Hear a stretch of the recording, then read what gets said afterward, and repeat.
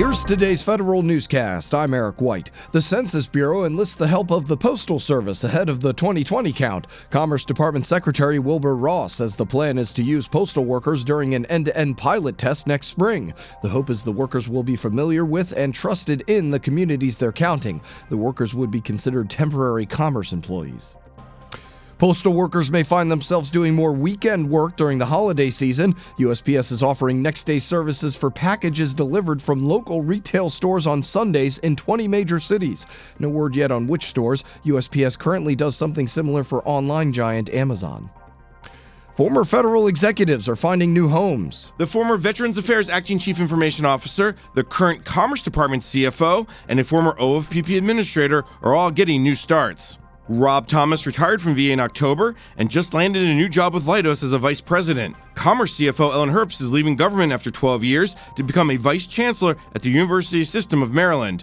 And former OFPP Administrator Angela Stiles joins Bracewell as a partner in its government contracts practice. Stiles had been a partner with Crowell Moraine for the past decade.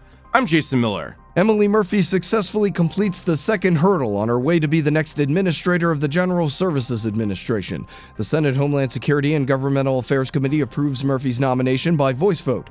Murphy's nomination now moves to the full Senate for final confirmation. Another minuscule bump in Hispanic federal employment prompts an Office of Personnel Management Council to think big. The Hispanic Council on Federal Employment is considering an executive order to put more pressure on agency leaders to improve diverse recruitment and retention. The discussion comes ahead of a new annual report on Hispanic federal employment. Hispanics represented 8.6% of the federal workforce in fiscal 2016. That's a 0.1% bump over the previous year. Leaders on the council at the Office of Personnel Management say they're disappointed by 6 consecutive years of small improvements. I'm Nicole Agrisco. Government transparency advocates push for new policy. 22 groups send a letter to the Office of Management and Budget and the Justice Department's Office of Information Policy petitioning for the Release to One, Release to All Freedom of Information Act policy. The proposed rule requires agencies to post information revealed in a FOIA request online. Navy officials are starting to share their findings about what's behind the deadly collisions in the Pacific. Federal News Radio's Jared Serbu has more. Senior officials, including the Navy's top officer, briefed members of Congress yesterday on 4 separate at-sea accidents, including the collisions involving the USS McCain and Fitzgerald that killed 17 sailors. Senators who attended the briefing said there were multiple factors involved, but tended to blame overworked crews and insufficient funds for training and maintenance. The Navy plans to make its findings public in a press briefing tomorrow. Jared Serbu, Federal News Radio. Federal Emergency Management Agency Administrator Brock Long wants to take more preventative measures. He tells Congress the Stafford Act prevents FEMA from taking storm mitigation measures until a disaster is already struck. That leaves areas with failing infrastructure not yet hit by a disaster in danger.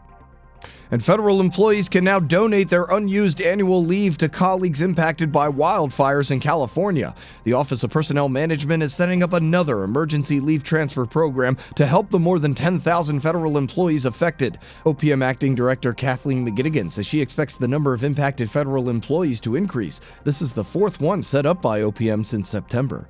Find these stories at federalnewsradio.com and subscribe to the Federal Newscast on Podcast One or iTunes. You can also follow us on Twitter at Federal Newscast. I'm Eric White.